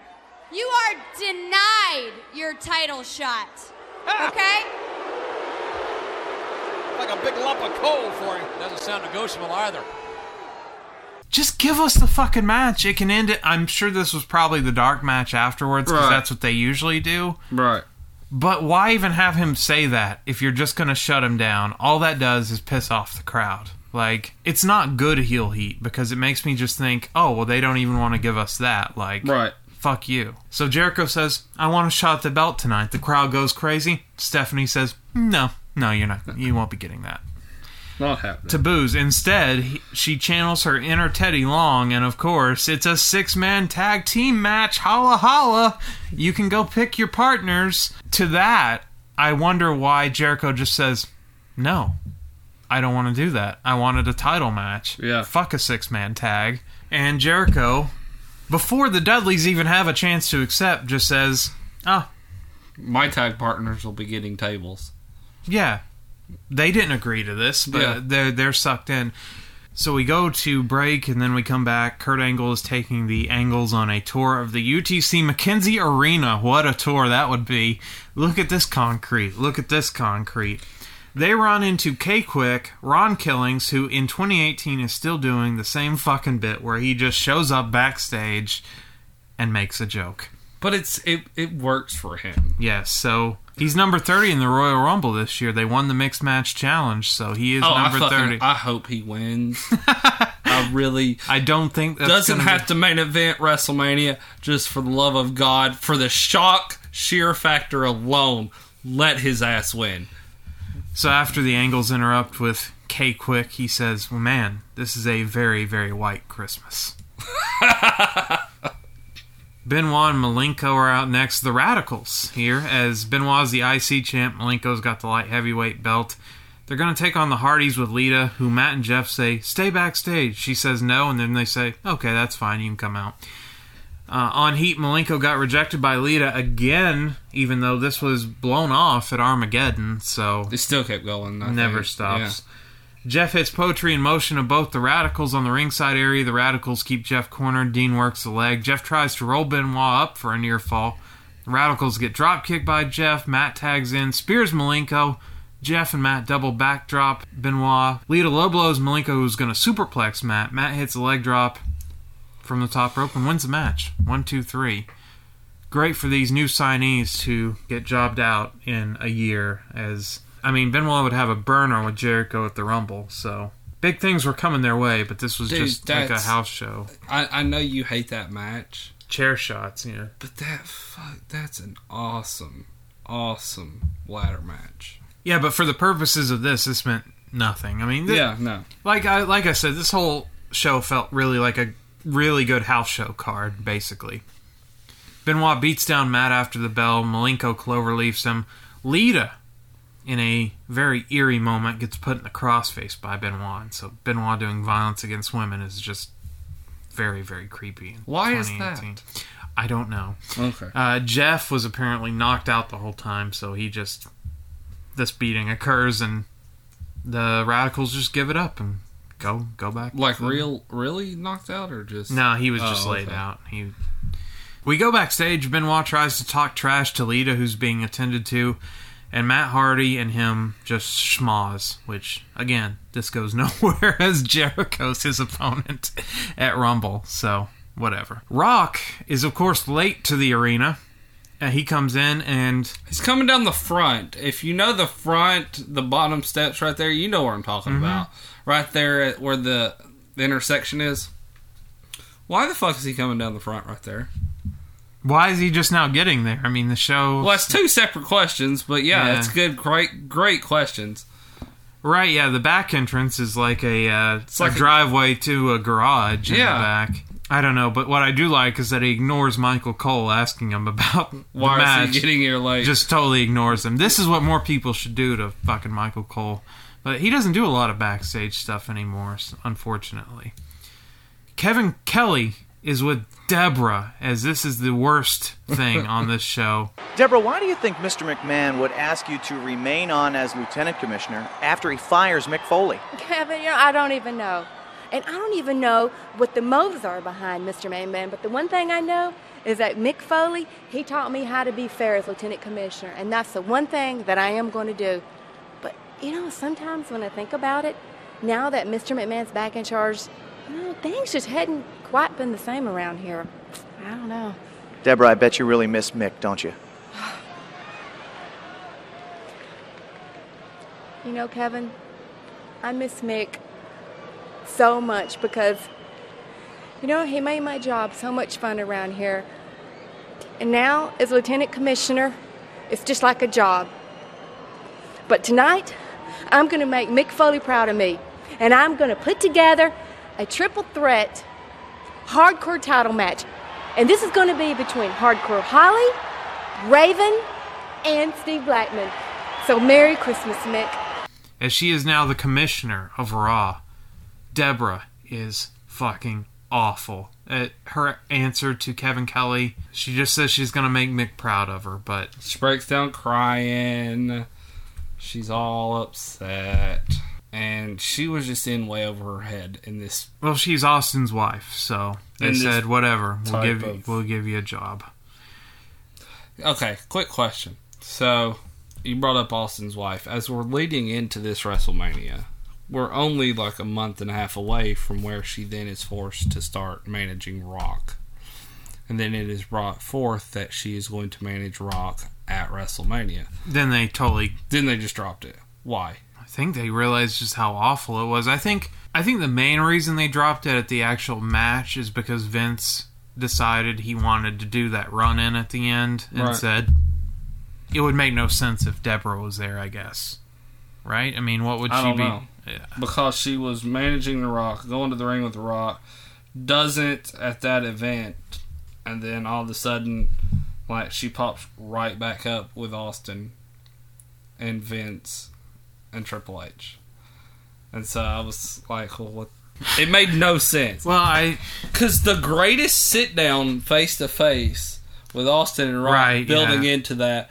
Well, part of that... Over half of that... Part of the My Way promo is talking about Deborah. Talking about Deborah. And then it makes... never... Yeah. Like when Austin walked out, the couple times that he walked out or whatever, Vince talked about him being difficult to work with. I'm sure he just wanted Deborah on TV, and Vince gave him that up to a point, and then I guess day of WrestleMania just pulled the rug out from underneath Deborah and said, no, you're not part of this. And it just would have been so weird if she had been out there, because naturally you would think, okay, she's going to turn for Austin in that match. You're really going to sacrifice, like, The Rock is really going to get, like, done in by Deborah in some way, like... Yeah. It was a bad layout for her to be out there completely at all. But here it is, they promoted the shit and they didn't deliver, and that's just a cob up my ass about why. I want to know why. Like, I want to know why. It's been years now that we've talked. We did that, like, I think our second show was X7, yeah, and because it was my first pick. And I'm still, we brought it up then, I'm still fucking bringing it. It's a corn cob up my ass about why the fuck she was just part of this at all. And then all of a sudden, just like, whoop, nowhere to be found. And no explanation. Not a damn one. It is weird. It's one of the most unique things in wrestling that, like, they've dropped shit before. Oh, yeah, they drop shit all the time. But for this one particular one, involving the biggest WrestleMania in history, practically, it makes no sense. Like, I just want someone to say, you know what, we realized we were going to fuck up, so we just pulled her. Then I would say, thank you. You let me know. Well, it's just like we talk about, well, I've mentioned several times, all it takes is one sentence from JR. Deborah's been banned from ringside. Something like that. Done. Exactly. Taken care of. Explained. They overthink stuff so much sometimes that they don't even remember to explain why it doesn't happen. Right. Vince said she's banned from ringside. That's it. Done. Yeah. And then on Raw you could... I mean, yeah, and she paired right back up with Austin afterwards, so... The very next night! Commissioner Austin was right there with her. I mean, the sheriff. Yeah. The two-man power trip with Deborah. Two-man and two-women power trip. Time for a good plunder match, you know. No house show is really complete without a good plunder match. Well, especially one here in Chattanooga. Well, that features Steve fucking Blackman. I mean, the crowd didn't know what they were really in for tonight. Vince, by the way, he couldn't appear tonight, but he's on speakerphone. Yes, it's the year 2000, speakerphone. He would Skype in now, but... Speakerphone on a cord phone, not a cordless. A corded phone. So. I really like that match. I think Angle teaming up with Edge and Christian against Jericho and the Dudleys is a great match, Steph. Congratulations. Thanks, I thought you'd like it. Yeah, no question about it. That little Jericho's gonna pay. Well, I would suspect if anyone knows how to make someone pay, it would be you. Can you hang on just 1 second here, Steph? I'm right in the middle of all this traffic here with the soup kitchen, okay? Sure. I mean, some of these people, these homeless people, they're homeless, all right, I guess, but they've got nice cars. Hang on 1 second, okay? Nice cars. Mr. McMahon, this is so fun. Sorry, just a little sideline there. Who the hell was that? What? Dad, who was that? Oh, there's a homeless lady. They get giddy off of when they have too much soup. They're not accustomed to, so much soup, and when they get a certain amount, they get a little giddy. You know what I'm saying? Dad, can you put that giddy woman on the phone?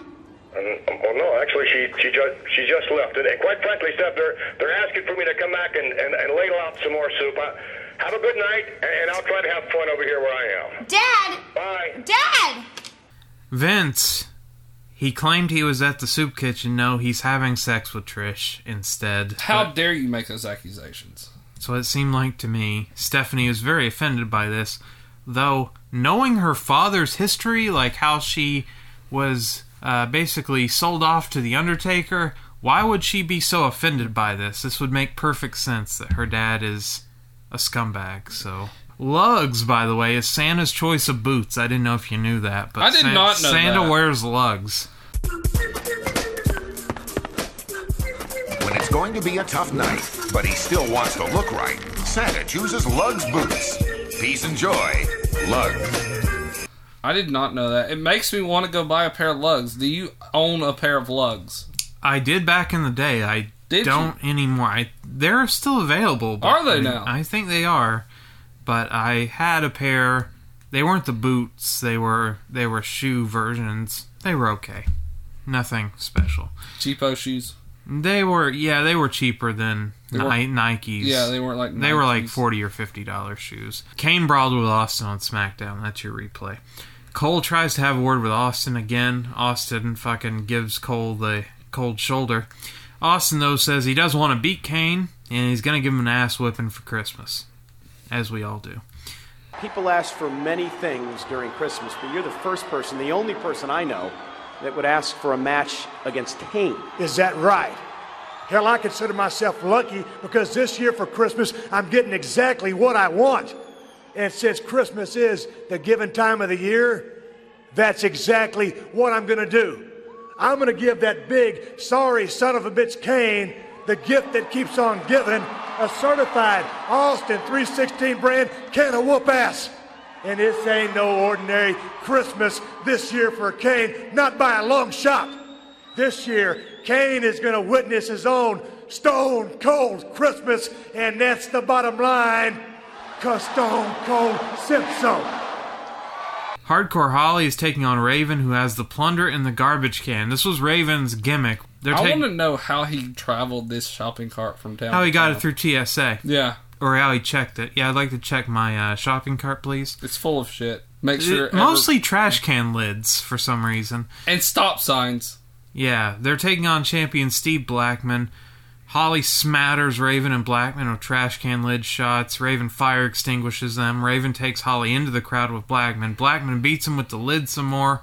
Holly breaks a broom over Blackman. This was probably the most vicious shot of the whole match. A fucking wooden broom just... And this shit literally just... I mean, it broke and flew. They break the Raw interview set, as would be done often. They throw some jobbers in a dumpster. Then Blackman takes Raven up the steps of the UTC McKenzie Arena and throws him down the steps. Holly misses a 2x4 shot and fucks someone's Taurus up, because when he misses, he swings and smashes someone's Ford Taurus. Blackman suplexes him on the hood of the Taurus. 1, 2, 3. Blackman retains the belt. Or does he? No, he doesn't. A belly-to-back suplex. On a Ford Taurus. On a Ford Taurus. But his shoulders were down as well. Well, it didn't matter anyway, because he would pick up the belt and walk towards the arena, which was stupid, and Raven just smacks him with a 2x4, 1, 2, 3, takes the belt back, setting up our big WrestleMania match with Raven, Kane, and Big Show. So, I'm sure the belt changed hands 50 times between then, but that's what ended up happening.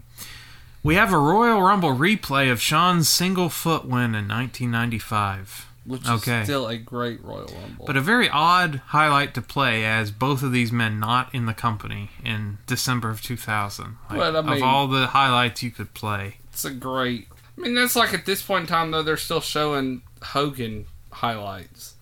Sometimes. And he's working for WCW. Well, he had walked out by now, so... William Regal is out. He's the European champion. Raw is brought to you by 1-800-CALL-HTT, GTX Motor Oil, and 989 Sports, which was the PlayStation Sports division, which made some NFL games and mainly known for their snowboarding games. They sucked. Regal gives us a hard time for overeating during the holidays. We're all fat. We all eat too much. Babyface Kane, once again. Here we are. A couple weeks ago, Kane came out. Tombstone Pete Rose is a big baby face. Here he comes out and interrupts another heel. What are we supposed to feel about Kane, ever? We're supposed to love Kane. We feel bad for him that he was tortured with a fire and was burnt to a crisp. Kane interrupts him, so Regal bails. Then Austin comes out. Time for their match. Halfway through Raw. They're unopposed tonight, by the way, and that's just doing now. William Regal gets on commentary for the match, which I was excited about. Unfortunately, he doesn't last long on the commentary table. As Kane and Austin just brawl, Austin clotheslines Regal. They brawl on the announce table. Regal wakes back up, rejoins commentary, doesn't say much. Austin works the leg of Kane. Kane smacks Austin's leg on the post in return. Kane hits his top rope clothesline. Kane puts Austin in a bear hug, but then Austin hits his Thez press and punches. Kane grabs Austin by the throat, tries a stunner, gets countered into a tombstone, but then Austin stuns Kane, and then Regal comes in. Ding, ding, ding, DQ. What does Regal have to do with Austin? Fucking nothing. Just a reason to end the match without anyone taking a loss. Austin takes a chair, smacks Regal in the back, and then just smashes Kane in the face with it. And then drinks some Christmas beer, which was Budweiser, which Austin hates Budweiser, but the XFL had a deal with Budweiser, so he was forced to drink Budweiser. So. Well, how do you know that he hates Budweiser? He said it on his podcast before. He said, tastes like piss, he says. He hates it. And if you've noticed, ever since the XFL folded and he's done beer bashes, he never drinks Budweiser. He does not What does he drink?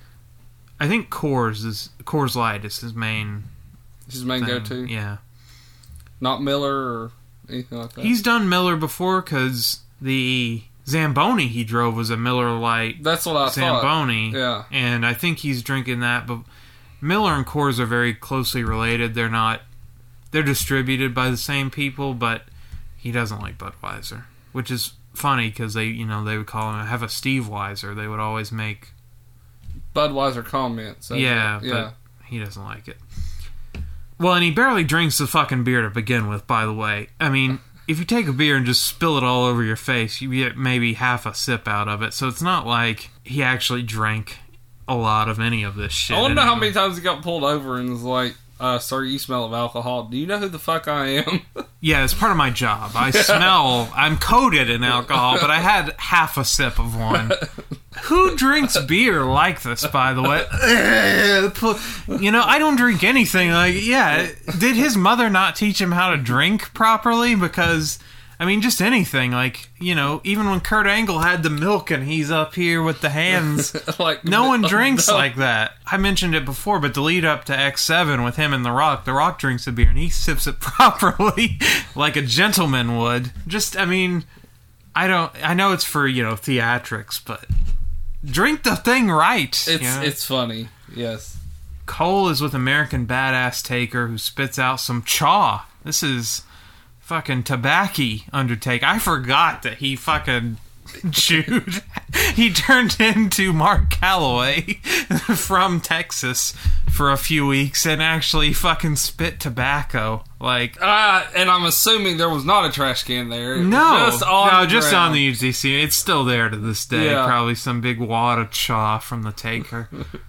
He says The Rock runs his mouth, but he's all about hurting people. Tonight, 2 big dogs, 1 yard. Man, this still happens with him and Roman Reigns in 2018. You got the big dogs in the fucking yard. He says, try him, he will make him famous, which DDP was at home taking notes. Hell, ain't nothing around here that surprises me anymore. I'll take that back.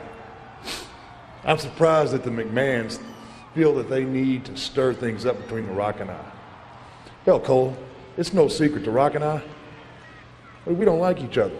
Never have, never will. You see, The Rock's the kind of guy, he's got a loud bark. He's all about running his mouth off. Me? I'm a guy with a big bite. I'm all about hurting people. And tonight, I just happen to be in the mood to hurt somebody. You see, I don't need a reason to fight. I just need somebody to fight. So tonight, 2 big dogs, 1 yard. We're going to see who's got the bark and who's got the bite. But I tell The Rock this, if he tries me, I will make him famous. The Cat is out next, not the Cat from WCW. Not Ernest Miller. Yeah, not Ernest Miller, but the Cat, Jerry Lawler's former wife, Miss Kitty, is out. She's got Christmas gifts. She does. She gives JR a VHS copy. Divas postcard from the Caribbean. That's right, yes. Then King wants to know what he gets, and then I said, a divorce. Just kidding, that would be a few months later. Then the stripper music hits. This is the same music they dub into Rick Rude's entrance in the video game, but the stripper music hits, and here comes the Cat, hops on the table, and then gives her husband a table dance, and she has very little on, and this is just awkward to me knowing that they're married. If they weren't married, it wouldn't be quite as awkward. Still weird, but not quite as awkward. I think, personally, she looked very nice. She looked fine. And I enjoyed it tremendously. The people in the arena not sitting directly in front of that were probably really pissed off because she had the Santa robe on, and so 3/4 of the arena was blocked out. Well, at this point in time, this is where we get our celebrity viewing. One, Mr. Belding was sitting behind... Oh, he's a huge WWE fan. Sitting behind King, so he got an up-close and personal view of the Cat. And I didn't realize this. And you would go on to see him later on with Taker and Rock, as he would be then involved to a degree for a split second when they worked over at the announce table. I didn't realize this. I'm glad that you made a note of this. She reveals her tiny lingerie and then kisses him on the lips, which, if they weren't married, would be even more weird. But Stephanie is with TNA. No, not the wrestling organization. Test and Albert. Trish, though, no-showed us tonight. Boo! Tess says she's with Mr. McMahon. Kurt then calls his parents and brags about the 6-man tag coming up. What a stupid thing to brag to your parents about. I'm in a 6-man tag. I'm the world champion. I would tell him, you're a fucking loser then. Put the belt on the line. And by the way, what's weird about this too, this Raw was pre-taped, so there's no way his parents could even see what was going on or hear their singing. So, whatever. TNA's out next. They're taking on Too Cool, which is without Rikishi now. It's just Grandmaster Sexay and Scotty 2 Hotty. Steph, for some reason, comes out to watch this match. For no reason. She's interested in the fact that her ex-fiance. There's no Trish. Her ex-fiance, I'm assuming part of it, but the fact that there's no Trish involved in this, and it's interesting. Why is there no Trish? Albert bombed to Scotty 2 Hotty for a near fall. Brian Christopher breaks it up. He takes Test out, but Albert takes him out. The Worm gets hit by Scotty 2 Hotty, but he gets a big boot from Test. Then Steph grabs Test's big boot. Brian rolls him up. 1, 2, 3.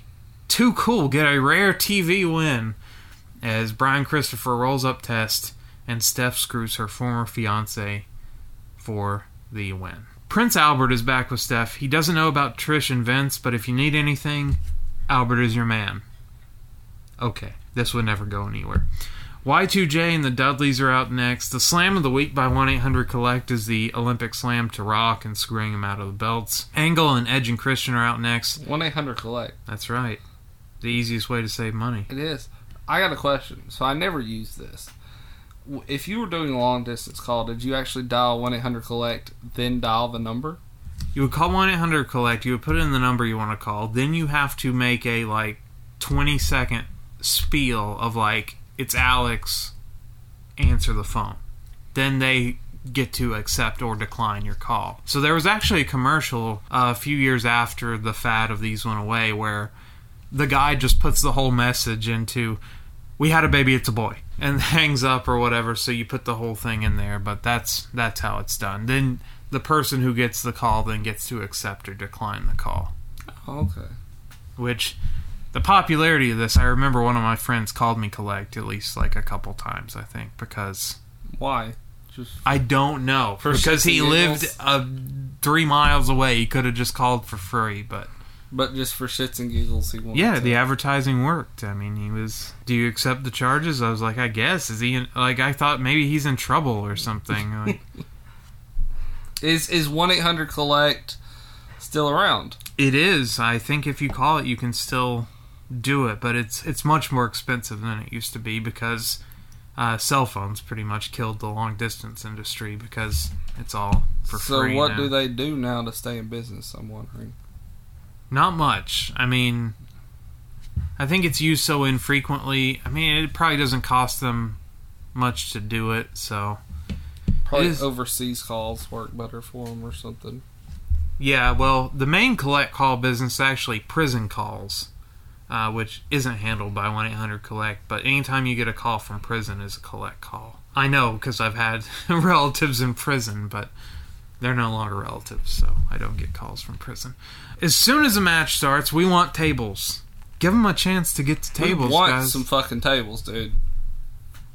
You gotta give them. You gotta work up to the tables. No, if you give them the tables immediately, then what's left? We want that shit now.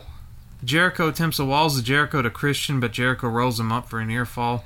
We get the was up to Edge. Devon gets the tables. Thank goodness. Sets it up outside. A big back body drop to Christian from Bubba. Angle and Jericho get hot tags. Jericho levels Angle.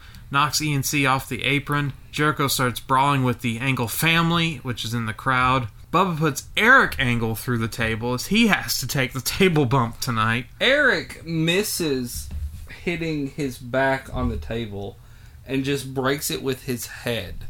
It is disturbing to watch. No, he's not a weekly performer. I don't know why they were like, yeah, you're good to go. Go ahead, hop in there. Yeah. Jericho hits a missile drop kick to Angle, misses a lion saw, Angle slam, 1-2-3, the match is over. Angle's running to celebrate. It's a big Angle family reunion. Kurt beats Jericho down with his brothers, and that is that. Right to Censor is out next. B Squared and the Good Father are out with Stevie Richards and Ivory. B Squared gives an awful promo, makes fun of the APA shirt, which was said always pounding ass, which is a stupid shirt. The internet is bad, says Good Father. It gives you lots of bad things. Well, he was right about that. The APA and Jacqueline are out to take them on. Bradshaw suplexes the Good Father. Farouk hits a reverse elbow. B Squared gets a sidewalk slam from Farouk. A top turnbuckle shoulder tackle to B Squared from Bradshaw. Ivory and Jackie catfight. Clothesline to B Squared and Stevie Richards. Val Venus runs in, DDT's Bradshaw. And B Squared leg drops Bradshaw, and holy shit, B Squared gets the only win I can remember him ever getting on TV, and he beats Bradshaw, future world champion Bradshaw, here on Raw from Chattanooga. So congrats. Bull Buchanan. The RTC broke Chyna's neck. JR has a sit down with her. This was awful. I skipped it. I don't care. The idea behind the whole thing was to weaken her to face... because they wanted to move her out of the men's division. So right. We have this beast that's already been the Intercontinental Champion, so we have to weaken her to be able to make it believable that she fights Ivory. And so at the Rumble is when she does the back handspring, right? And she fucks up her neck some more. Right. And then she just squashes Ivory at WrestleMania. And Right. that's the end of it, basically. And then she doesn't last much longer after that, so... I actually thought it was a real injury, though, that led into substance problems. Not as serious as they were making it out to be, but an actual... which led into her issues. I could be wrong. I think Hunter and Steph led to a lot of her issues. Well, and she had a lot of issues with her mom growing up and stuff. She had a lot of demons, but the Steph and Hunter thing, it was just one of... Some people just can't recover from something like that, and I mean, her whole life was pro wrestling. I really do feel sorry for Chyna when she comes up a lot in these old things, because, I mean, she was a bodybuilder. She had no pro wrestling aspirations. Hunter gets her into it. They fall in love. She thinks they're going to get married and have this wonderful life. Then he cheats on her with the boss's daughter. Her career's over. The spotlight's gone. It's just really sad. I mean, it's not on the, I'm not going to lay all the blame with Hunter and Stephanie and everything, right, because that kind of stuff happens. I do feel sorry for her, but at the same time, you have to have you have responsibility for yourself to pick yourself up and move forward and find another way. Kevin Kelly's with The Rock. The Rock has come back to Chattanooga finally, and for the final time. I hope you play this entire segment because it is beautifully done. He's not afraid of The Undertaker. Rocky, the people's reindeer, they're very large and they're tall and they have a set of balls, unlike Kevin Kelly. Santa was drunk and full of gas, so Rocky shoved toys up Santa's ass. Undertaker's yard is on the people's planet. Merry Christmas. Finally, The Rock has come back to Chattanooga.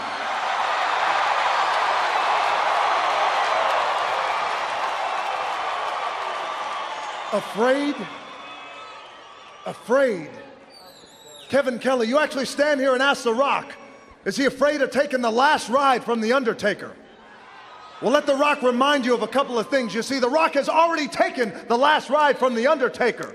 And considering how The Rock felt after taking the last ride, The Rock will just as soon as to avoid the last ride altogether.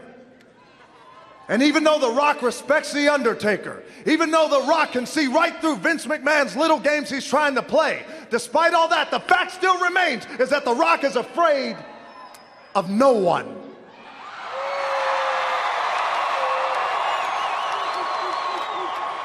But you see, The Rock doesn't want to talk about what he's scared of. No. The Rock wants to talk about what makes him happy, considering this is Christmas. And seeing as this is Christmas, it reminds The Rock of his very favorite Christmas story, entitled Rocky the People's Reindeer.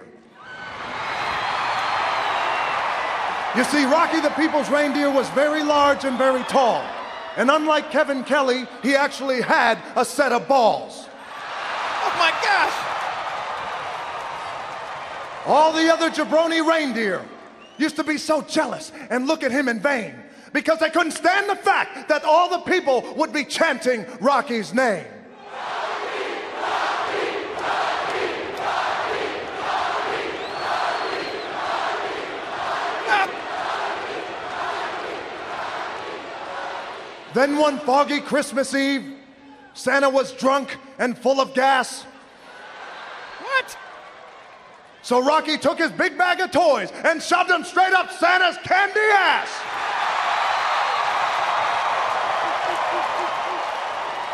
Oh, Santa! Undertaker, never ever forget that your yard will always be on the people's planet.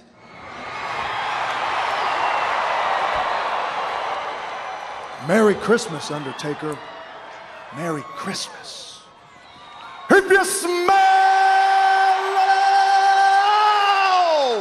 what The Rock is cooking. Dead man walking. Keep rolling. Time for our main event of the evening. 1-800-COLLECT presents the Royal Rumble. Rock is out next. Rock gets knocked out of the ring. They brawl on the outside of the ring. Undertaker snake eyes him on the guardrail, which is, I guess, where you see Mr. Belding.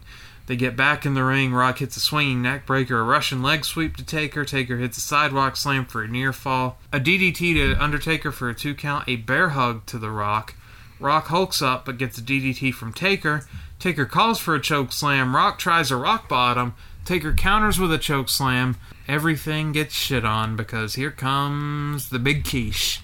Rikishi comes down, Taker gets distracted, but then we get a spine buster to Taker from The Rock. Rikishi low bridges The Rock, and for some reason, low bridging is a DQ. Patrick, I don't know why that's a DQ. He didn't actually touch The Rock, but I guess because he affected the people's elbow.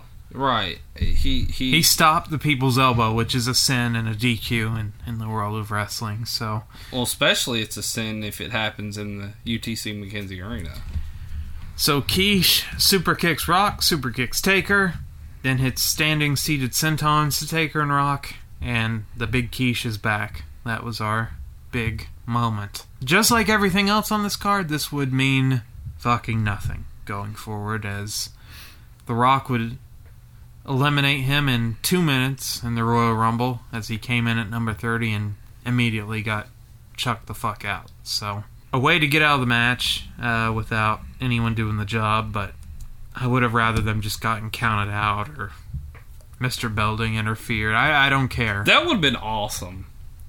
Mr. Belding getting involved would have been He would love that. He's a huge wrestling fan. So, this show of Raw, look, hour 37 or whatever, I can't complain. It's so easy to get through because it's not a bad show. It's not bad. It's not good. It's just it exists. Like I said, it was a really souped up house show. If this was a house show, I'd be floored because like the level of talent, like you said, you get Austin, Rock, Taker, Angle, Jericho, Benoit. You get all the top performers of that era on the card. Do they all have conclusive finishes? Fuck no. Hardly any of the matches had a conclusive finish. But you do get to see them. You do get to hear Austin's Disturbed theme, which I thought was cool to see on Raw. We got to see the Worm. You got to see Bull Buchanan and Too Cool get wins, so that's pretty rare. It's passable. It's a passable episode of Raw. Unfortunately, it doesn't build to anything. Even the stuff with Trish on the phone or whatever is like vague, it's not even, right. You can't tell it's her voice for sure. Sure, she comes out with like Test and Albert, and Albert is like, oh, I got your back or whatever, but it's a Christmas episode. No one's watching. They were unopposed. Who gives a shit? But for a show that they had no reason to put their top tier talent on, they did do that. So the arena was full. It was an A+ house show is what I would call this. If I went there, I would be totally satisfied. The dark match was probably Jericho and Angle. I'd be totally satisfied with this experience. But as far as the purpose of TV, which is to build to a pay-per-view, it failed in every aspect of that. And the return of Rikishi, you're going to do that on Christmas night if you want. I've said it before about Rikishi. You can't take a guy out of the comedy mid-card, a babyface comedy mid-card character, and then make him into a monster heel, beating down two of your top tier guys and expect us to take it seriously. Well, that's the reason that he runs over Austin. Well, he already did that. Oh, is that he did it for The Rock already? Okay, all right. Yeah, well, they had an idea. I don't know why they thought it was a good idea. Like, he was already past his prime at this point, too, as far as an in-ring talent. He was, he's passable. Dude, he'd been working since the 80s. Like, he's a Super Clash 88. Like, yeah, he'd been working since like early mid 80s was when he got started. So I think they felt the need to build heels or whatever because even their heels were being cheered. Like, right. But you had people like Benoit and Angle. Like, if they didn't treat Angle like such a joke, like if they had went ahead and made him into like the wrestling machine, which they did in 06 or whatever, they wouldn't have to worry about saying, oh, okay, Rikishi, now I know you were dancing a month ago, but now you're a killer heel or whatever. So, because see, it was easier to take him for truth, I guess, after he ran down Austin. They had something going with him to possibly be able to step into that next tier of main event status. Well, but they never cashed in on it. Well, and also they didn't change anything about his look. He still had the dyed blonde hair and the fucking pleather and everything. Like, he just looks like Rikishi from Too Cool with a different entrance theme. Yeah. So, but on a rating scale, of Hornswoggle to Giant Gonzalez, where do you rate the final Raw from Chattanooga, Tennessee? Well, he's a big man. And he was in the audience, so I'm going to give it to Mr. Belding. That's pretty good. I'm going to give it a Scotty 2 Hottie, as it had its moments, but it wasn't really anything that awesome. I challenge you to go back and find Mr. Belding, though. I'm sure he's easy to find. Yeah. There was a radio station that would constantly, every Raw they did in Chattanooga, they would plant a guy with a sign behind JR and King, and they also did it in this year. Oh, US Little One, yeah. They did it 3 years in a row. This will come out hopefully on Christmas, and then our next episode will be on New Year's, so I picked a New Year's Revolution. We've already done the 2005 edition from Puerto Rico, so we'll do the 2006 edition, which features an Elimination Chamber, Patrick. Which features Chris Masters and Carlito, so you know it's going to be a good one. That's right. And that's it. Go to powerslam.tv, use the promo code Retro Wrestling, watch some CZW, watch some light tubes, and get splattered into people's faces, among other things. It's going to, literally, y'all, I cannot stress this enough, it is huge. If you're a true wrestling fan, it is the place to go, because they are carrying things from all over the world as it pertains to wrestling. So yeah, PowerSlam TV is flat out hitting home runs, and you need to know about them. And I'm honored and privileged to have now been tied in with them. So definitely, y'all go check it out. It's gonna be awesome. It's great. You get so much content for so little amount of money, and you get viable content, not shit that you can just randomly see on the network with WWE. So on Twitter, I've been playing in a prediction league for these WWE pay-per-views. It's the Josh and Stu podcast. They run this prediction league, and I fill out these sheets for every pay-per-view or whatever. But you didn't do too hot last. I lost by 1 point last time in the TLC prediction match. I've done fairly well overall, but we're always like in 4th or 5th place, which sometimes I can pick the winner, but part of the prediction league is you have to pick the method of how they win or which partner pins the other partner, and I get some of that wrong.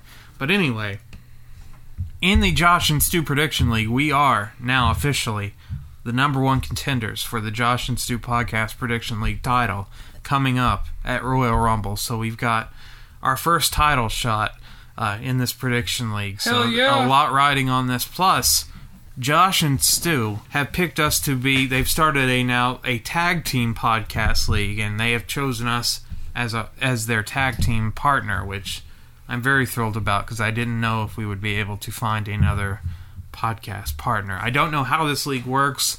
I'm still confused about the scoring about everything, but we do pretty well on there. So I'm all in, man. I'm all in. Let's win this damn thing. Yeah, that's 1-1 for the Gipper. Exactly. Well, that'll do it for this week. New Year's Revolution 2006 is your assignment. That's your homework next week. I'm intern Alex. I'm the one and only, the greatest referee in professional wrestling history, Patrick Young. Saying, as always, my closing line's a clothesline. And bingo, bingo. Are you tired of the same old pro wrestling? Then check out the amazing action on Powerslam.tv, the biggest indie pro wrestling channel in the world. Get over 4,000 hours of the best pro wrestling events from over 110 of the biggest names in the industry from over 15 countries around the globe. Get your free trial today at Powerslam.tv.